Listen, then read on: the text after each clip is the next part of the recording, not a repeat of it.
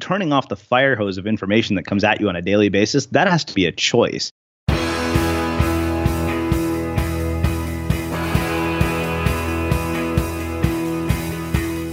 Welcome to The One You Feed. Throughout time, great thinkers have recognized the importance of the thoughts we have.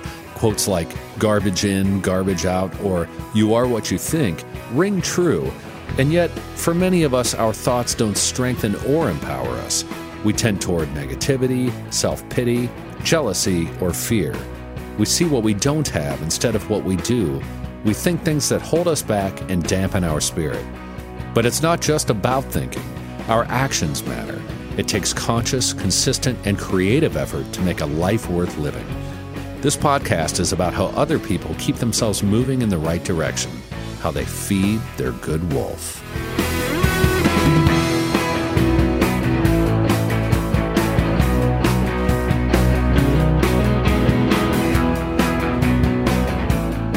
Experts claim there is nothing tougher than a diamond. But at Diamonds Direct, we beg to differ. Have you ever met a mother? Strong, radiant, timeless. This Mother's Day, give her the gift that meets her match. With diamond jewelry starting at $200. Plus Diamonds Direct's exceptional quality and unbeatable everyday price, you're sure to give her a gift that wows this generation and the next to come. Experience the thrill of jewelry shopping done right at Diamonds Direct. Diamonds Direct. Your love, our passion.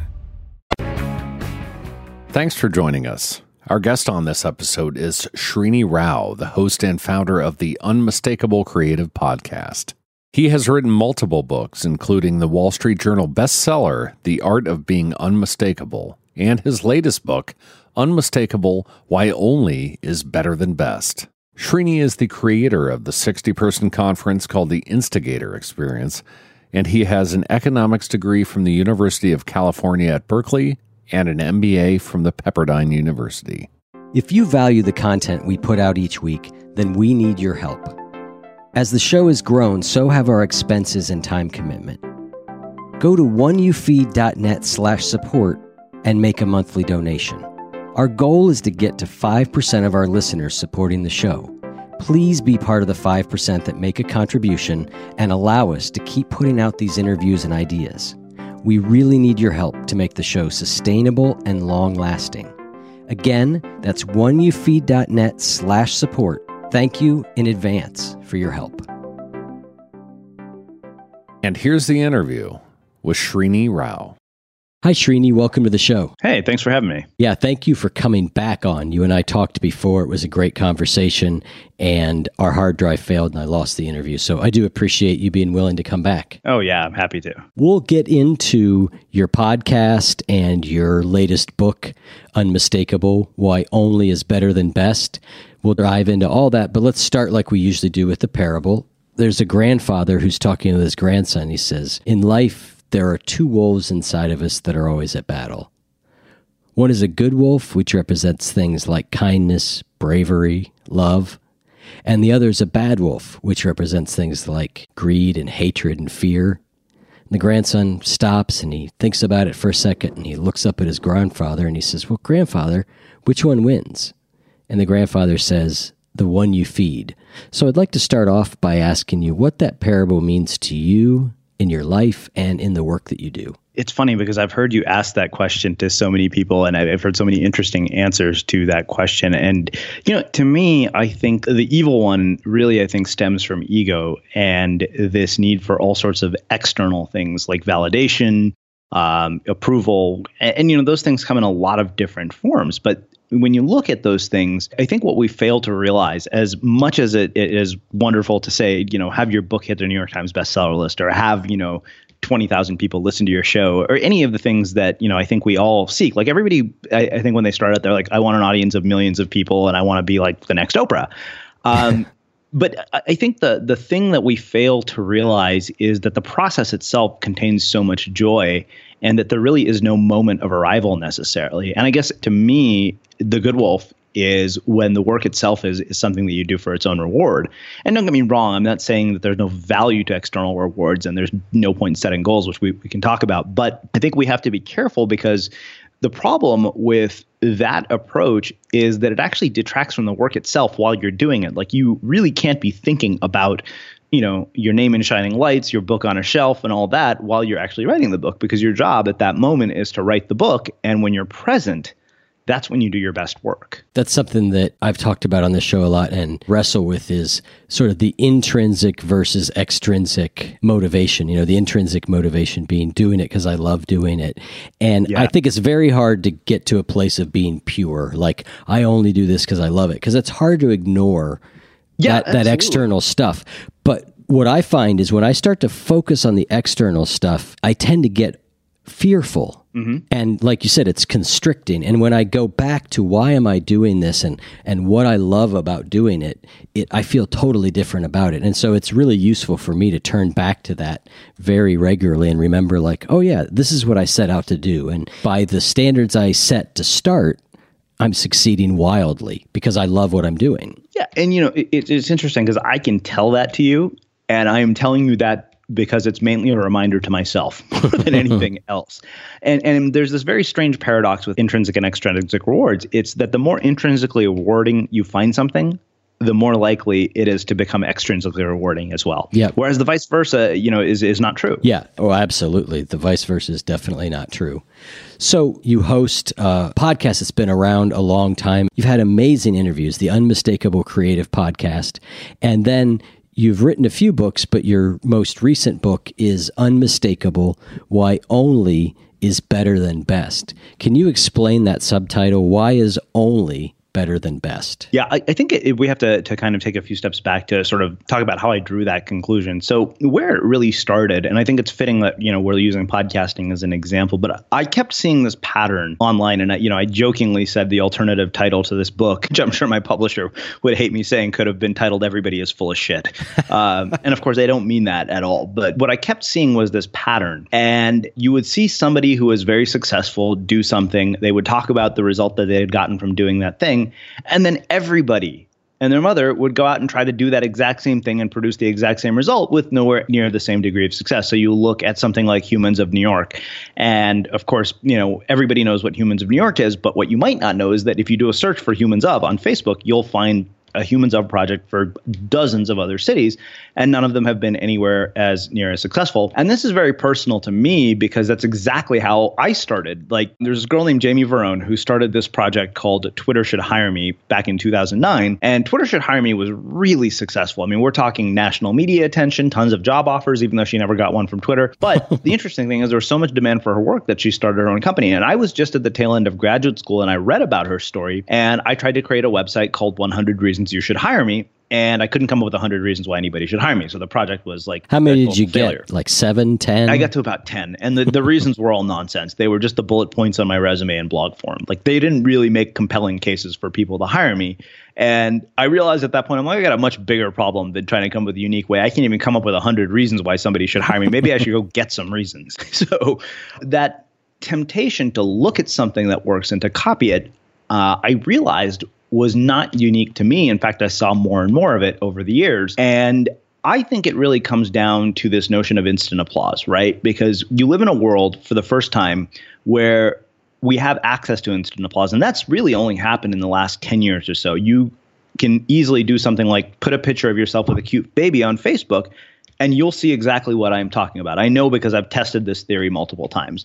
And, when I put a picture of myself with a cute baby that belongs to one of my friends or one of my cousins, I get like 100 likes or 200 likes. And that's a sign of, okay, instant applause. But you can't build a sustainable career by putting up cute pictures of babies on Facebook.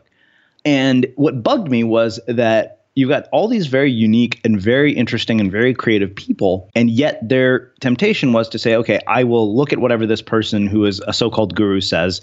I will copy, what it is they're telling me to do, and I will produce the exact same result. And this is sort of the great fallacy of authority and influence. And that is that if you do exactly as some person in a position of authority tells you, you will get the result that they have promised.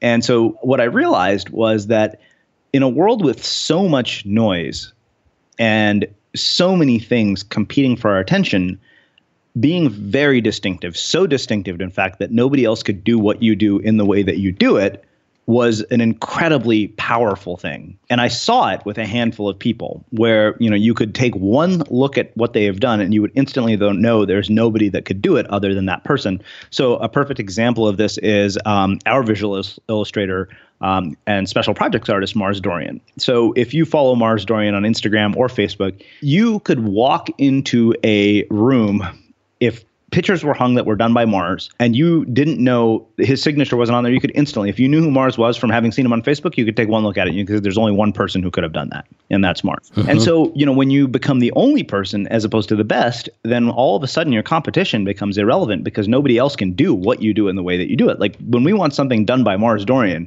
there is literally not a single person that we can hire to replace him. Right. And I think that's awesome. I think that is an amazing thing. And I think it's much more important in the world today. I mean, part of why I like what you guys do here at The One You Feed, we're just talking about sort of the podcast ecosystem where we're seeing a very similar thing happening. So this is what I call the mimicry epidemic, right? And the problem with this sort of mimicry epidemic is it leads to a giant echo chamber in which everybody sounds the same. Everybody's parroting everybody. And the worst part is that people deny their gifts and they don't trust their own instincts. They don't trust their own intuition. In the process, I think they rob the world of a much greater creative gift that they could give us than simply replicating what already exists. I agree. It can be hard to find that. Yeah. The idea is solid because very few people are ever going to be the best, right? Right. It's a concept that doesn't have an exact measuring. Mm-hmm. But yeah, I mean, I have found in my life, the longer I've gone on in all aspects of my life, the more I've just been who I am and let that kind of come out regardless of who and what I'm around. Totally. The more successful I've been in every area, even areas that I used to think like I do consulting and do some other work in the corporate world. And, I thought I had to keep some of this stuff buttoned down. But the more I realized that I would just be myself wherever I was, it wasn't like I was being fake. I was just holding part back. And the less I do that, the more successful I am and the better relationships I have and everything goes better. Yeah, I can tell you. So I've gotten on a stage in front of 1,000 people and told them I've been fired from just about every job I've ever been at. And the talks that I've been giving on this subject have been incredibly resonant, unlike anything I've ever experienced. I think for the very reason that you say so, because you're more and more yourself. And, that takes us into sort of what I call the 3 layers under which everybody's sort of essence of what makes them unmistakable lies. And those are stories, labels, and masks, right? So we all wear masks in different ways, and we start doing it at a very early age when we're old enough to understand that other people have opinions of us, and we want those opinions to be favorable. And in a lot of ways, our entire sort of online persona is a mask. There is, inevitably a little bit of a gap between who you are online and who you are in person. It's just, there's no way it's not, because you do want to present some sort of image to the world that draws people in. Obviously you want the gap to be as narrow as possible, but a more simple mask is when you try to be cool in junior high, when you start to discover that there are popular kids and unpopular kids. This is a stupid story from when I was a kid, but, I wasn't one of the popular kids. I came from a family that didn't have a lot of money at the time. And my dad picked me up from school one day and I said, hey, there's going to be a 5th grade dance and I need a pair of sunglasses. And he said, why do you need sunglasses for a 5th grade dance? I was like, because then I can look cool and I can go and ask the prettiest girl in the class to dance with me. So my dad bought me the sunglasses. I never asked her to dance. I never became any cooler. And that's the sort of simple example. But what we do is we keep going through life and we keep putting on these masks one after another. And what you've got at that point is you are no longer staring at a pale imitation of anything else, but a pale imitation of your true self. And to get to what you're talking about requires us to let go of masks one at a time. And, this is not to say go out and air all your dirty laundry on Facebook and make the world wonder what you were thinking, but rather, treat every opportunity that you have to do work as an opportunity for full self-expression. So then outside of masks, you have stories, right? We all have stories that kind of shape and color our perception of what we think is possible with our life and our work. This is probably the most relevant one. And, you're hearing some of my keynote speech here, but one story that we have is I have enough. And another story is I don't have enough. So maybe you have enough traffic to your website, subscribers to your email list, money in the bank account. And maybe, the other story is you don't have enough of any of those things. But who's to say what enough is? Like, who determines what enough is? That's, an entirely made up concept. In 2015, at the end of the year, I decided to create this list of 100 insanely interesting people you should know and publish on Medium. And the reason I created that list was because every year when Forbes published its list of 40 under 40 and Fast Company published their list of the most creative people in business, I was envious. Like I always felt less than, as if the people on that list were more important than I was, were doing something more meaningful. So I was like, all right, I'm going to create my own list. And the most ridiculous paradox of creating this kind of a list was how everybody who was not on the list responded. Where the whole purpose of the list was to celebrate this notion that you don't have to get picked. And everybody who wasn't on the list said, I hope I am on the list next year, or I wish I was on the list. And that's how deep this cultural need to be validated, to be picked, and to be approved of runs. And then you have labels, right? So you and I were talking about the fact that podcasting is one of the many things that I do. In fact, I hate the term podcaster because it just sounds so stupid. I think it's incredibly limiting. Like labels limit our capacity. When we over-identify with one particular label, it's like, I'm a podcaster. So suddenly you think that all that is possible within your body of work is what's possible as a podcaster. Well, that's nonsense. I'm a storyteller who happens to use podcasting as one of the mediums in which I tell my stories. Another happens to be the stage on which I do keynote speeches. Another happens to be animated shorts. Letting go of your labels allows you to do is to look beyond the medium that you're operating in or creating. Mm-hmm. So, underneath all of those things is the essence of what I think makes every one of us unmistakable.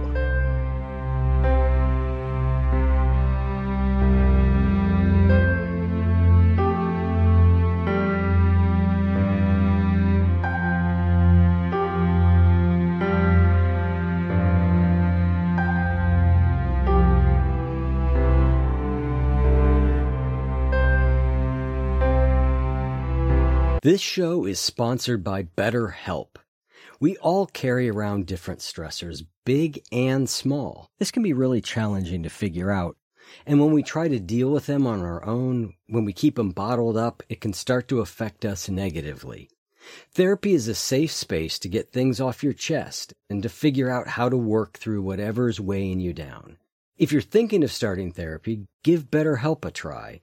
I recently had a few things I needed to talk about, and I signed up for BetterHelp again, and I choose it because it's convenient, it's flexible, and it works well with my schedule. Just fill out a brief questionnaire to get matched with a licensed therapist and switch therapist anytime for no additional charge. Get it off your chest with BetterHelp.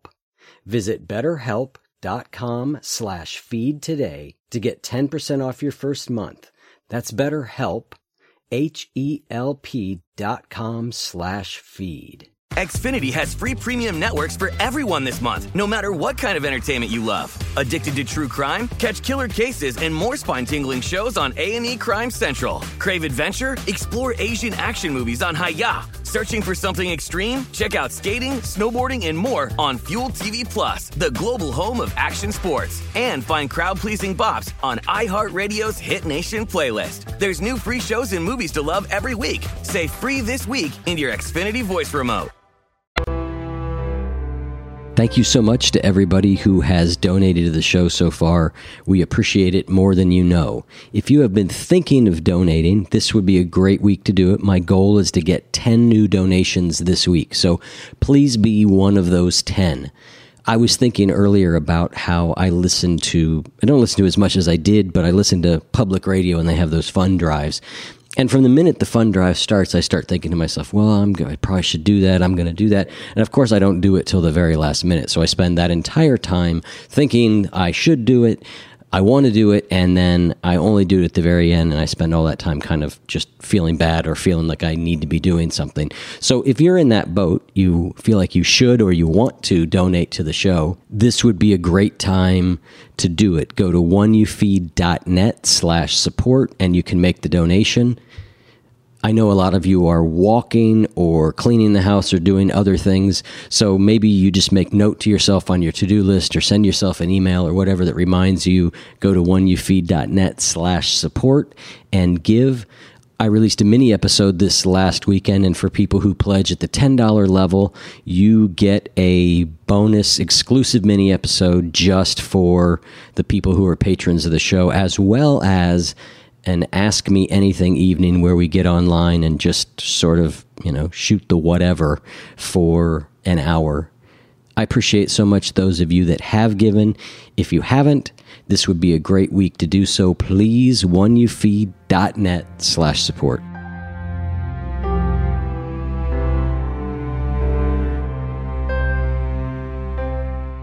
We talked about masks and stories. You mentioned one more. Masks, stories, and labels. We're the three. So you and I talked about this before, but I want to explore it again because I think it's an interesting concept and it's something that I spend a lot of time thinking about, and maybe worrying is a strong word, maybe fretting is a better word.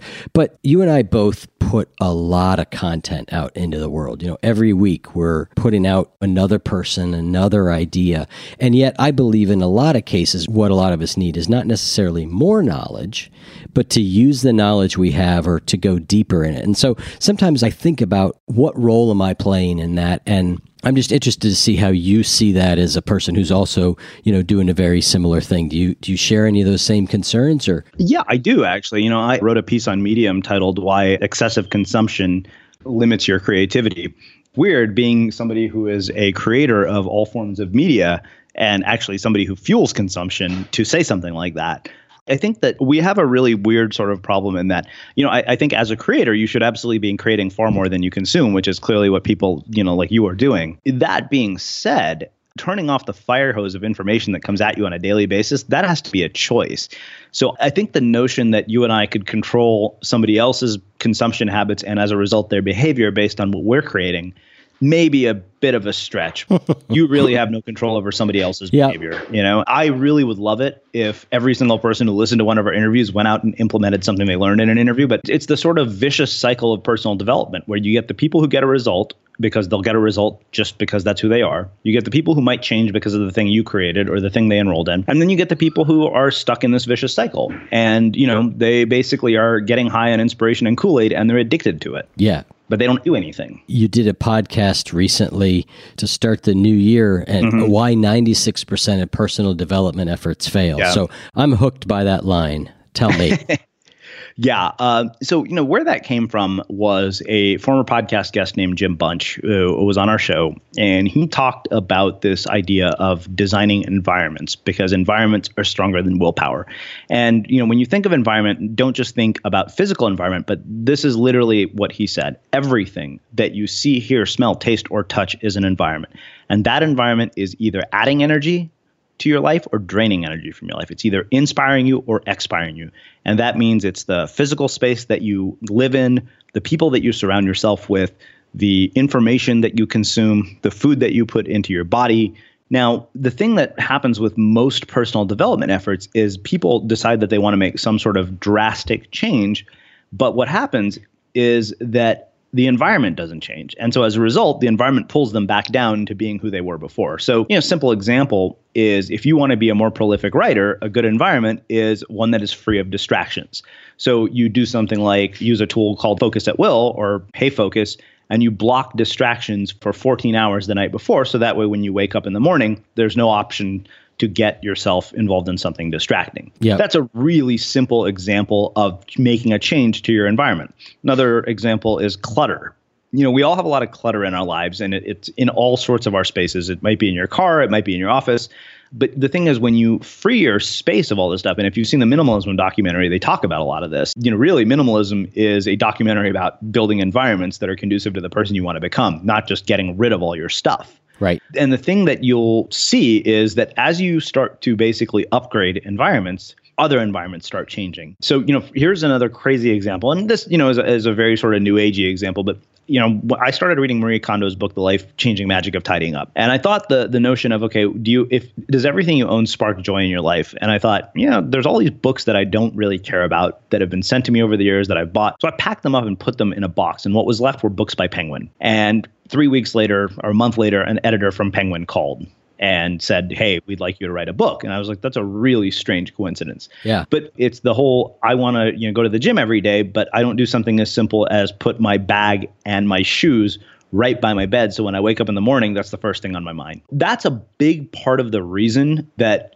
so many personal development efforts fail. But, another maybe more relatable example is anybody listening to this has probably been to some sort of self-help seminar. Like you go to a Tony Robbins event, you go to a conference, and you've probably experienced the sort of thing where, you come back from the conference and you're high as a kite, like you're just, ready to conquer the world. Everything seems perfect. And then a week later, everything is back to normal. Now, there are some people who basically think, okay, I need another conference just like that. And they just keep going to conference after conference after conference, but nothing changes. Yep. And the reason for that is you're coming back to your own environment. And that is really the core of this 96% of personal development efforts fail. Again, this sort of idea that I'm sharing with you is not mine. It came from an episode of The Unmistakable Creative and a guy named Jim Bunch. So I want to make sure I give credit where credit is due. And you can learn more about his work at The Ultimate Game of Life. Yeah, it's so true, though. Environment and the outside influences play such a role in that. I recently did a TEDx talk, and that was one of the things I talked about, was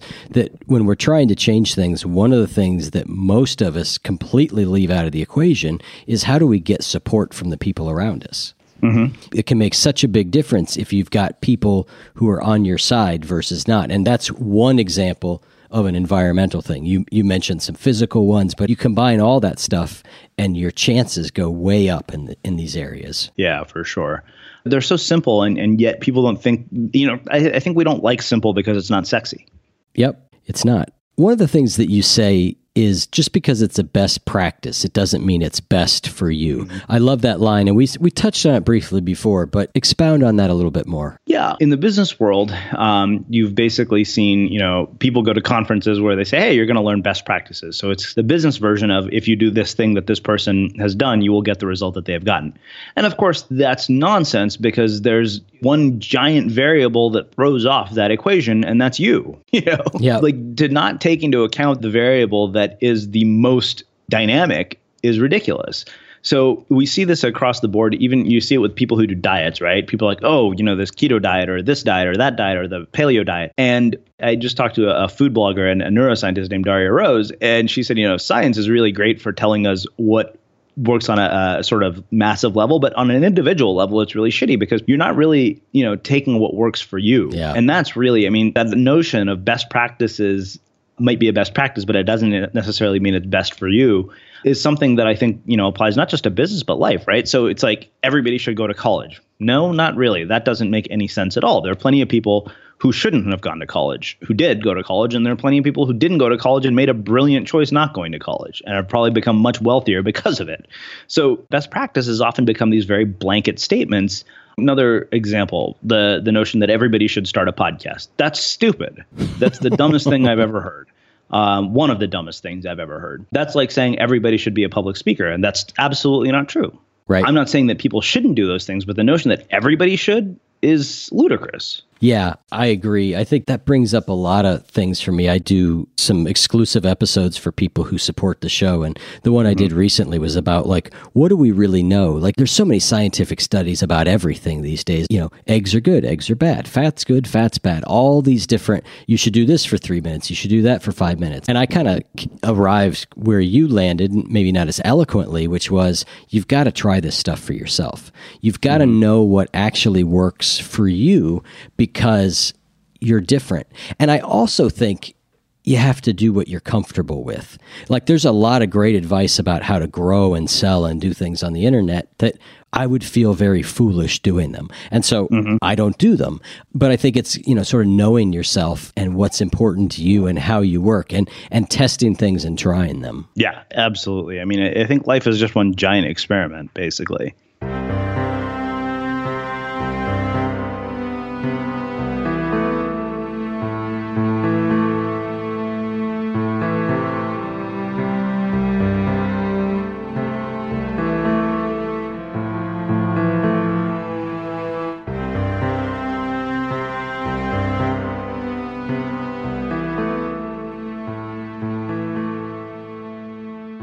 Xfinity has free premium networks for everyone this month, no matter what kind of entertainment you love. Addicted to true crime? Catch killer cases and more spine-tingling shows on A&E Crime Central. Crave adventure? Explore Asian action movies on Hi-Ya. Searching for something extreme? Check out skating, snowboarding, and more on Fuel TV Plus, the global home of action sports. And find crowd-pleasing bops on iHeartRadio's Hit Nation playlist. There's new free shows and movies to love every week. Say free this week in your Xfinity voice remote. The other thing that you talk a lot about in your book is this idea of being ready. Mm-hmm. Tell me more about this idea of being ready and how it gets in our way. The idea really, I think, came from surfing, right? It really came from an experience I had when I first started learning how to surf. The instructor who was teaching me how to surf was trying to teach me how to pop up, and it took almost an hour.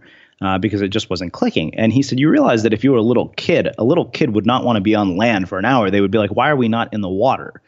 Because that's where surfing actually happens. And it was a really, really good point, because what happens is that we have this sort of illusion in our mind of what we think is going to be the perfect time to do whatever it is we want to do, the perfect time to start this ambitious creative project, the perfect time to write a book. And of course, the perfect time never comes, because it's just this day in the future that is an imagined reality. It's just a mythical date. And so basically, it's a perfect excuse for procrastination when I'm ready. But the thing is that there's not going to be any moment when you're suddenly perfectly adequate to do exactly what it is that you want to do. In fact, it is the doing of the thing that gets you ready for it. Because without doing it, you don't have the skill to even do what you want to do. So you have to start. I couldn't agree more. I think my favorite quote of all time, and I'll get it wrong, is something along the lines of start where you are, use what you have, do what you can. Yeah. That's a good way to put it. You write very eloquently about being ready in the book. The other thing you talk about is committing to the process instead of the outcome. And again, we sort of touched on this a little bit with the extrinsic versus intrinsic goals, but walk me through that a little bit more. Here's the thing, right? Outcomes are so largely out of our control. You have no control over, how an audience is going to respond to whatever it is that you've created, or, the book you've written, the movie you've produced. But what is in your control is all the effort you put in during the process. Are you working to do the best work that you can, that you're proud of, creating things that you're proud to put your signature on, I think.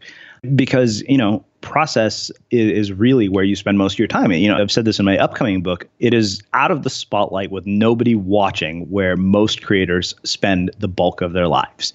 Only a small fraction of what a creator creates interacts with an audience. And that's true for even the most prolific of creators and the ones who've had best-selling books and amazing movies. So much of what they're doing doesn't see the light of day. Yep. You don't see the thousands of hours that go into a movie before it hits the screen. All the takes that they do for one scene just to get one line right. We don't see any of that. By the time we experience it, we think that that's how it comes out. And that's what, the whole experience is. But that is not the experience of that. It's the process where the experience occurs. I read somewhere, and you always read these numbers. You're like, where do people come up with these? But it was a similar idea that even to the creative person themselves, that only a small part of what the creative process is what comes out on the page. There's all the germination that's going on inside a person also. Absolutely. That leads up to that point, which I found to be an interesting way to look at it. Yeah, there's no doubt. I mean, that's a huge part of it. That's so much more of the process than the work itself. In your book, you talk about the insidious nature of validation.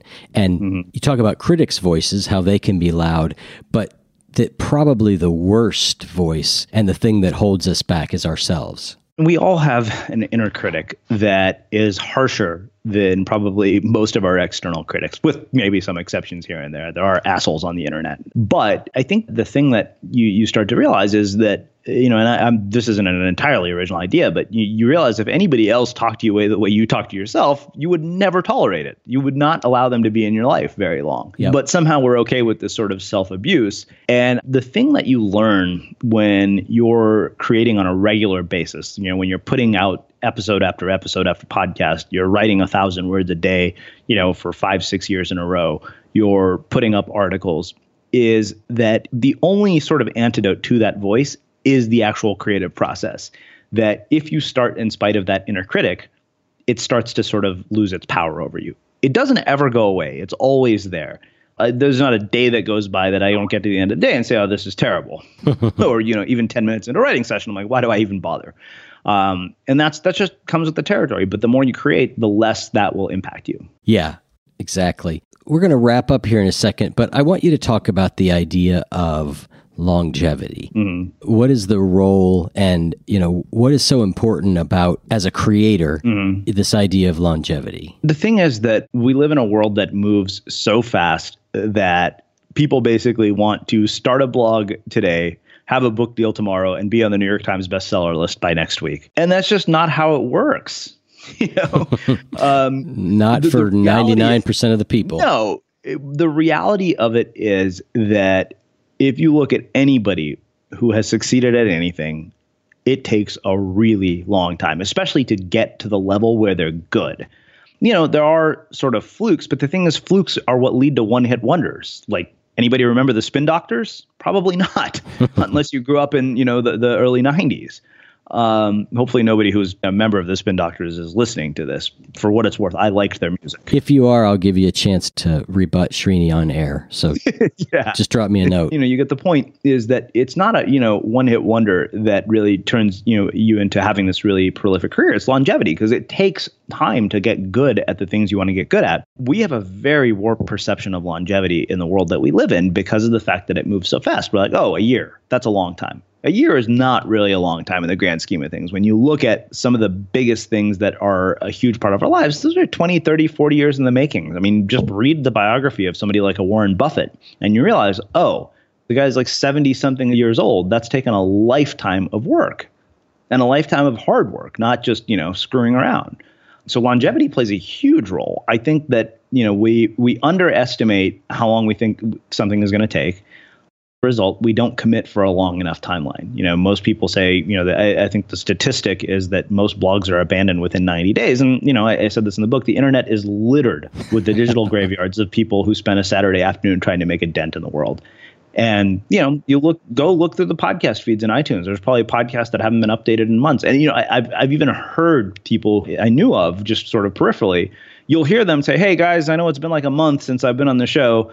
And you're kind of like, dude, you lost all your listeners 3 weeks ago. Yep. So yeah, longevity is a big, big deal. I agree. I think the other thing that we run into, and I thought of it when you mentioned Warren Buffett and other people, is I think sometimes we see people who are further along in their careers where when they do something, things happen very quickly for them.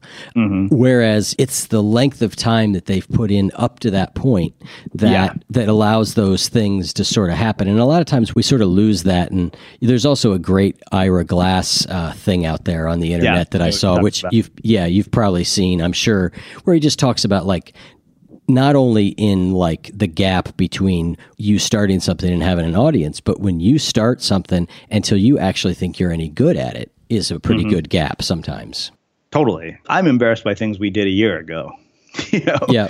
So yeah, I would agree with that completely. Well, I think that's a great place to wrap up. Srini, thanks so much for coming on the show twice now and getting the message out once. As I mentioned, the book is called Unmistakable: Why Only is Better Than the Best. And you can find Srini at unmistakablecreative.com, and we'll have links in the show notes. But it's another great podcast. If you like this show, you're going to love what he's doing also. Awesome. Well, thank you so much for having me. Yep. Okay. Take care. Bye.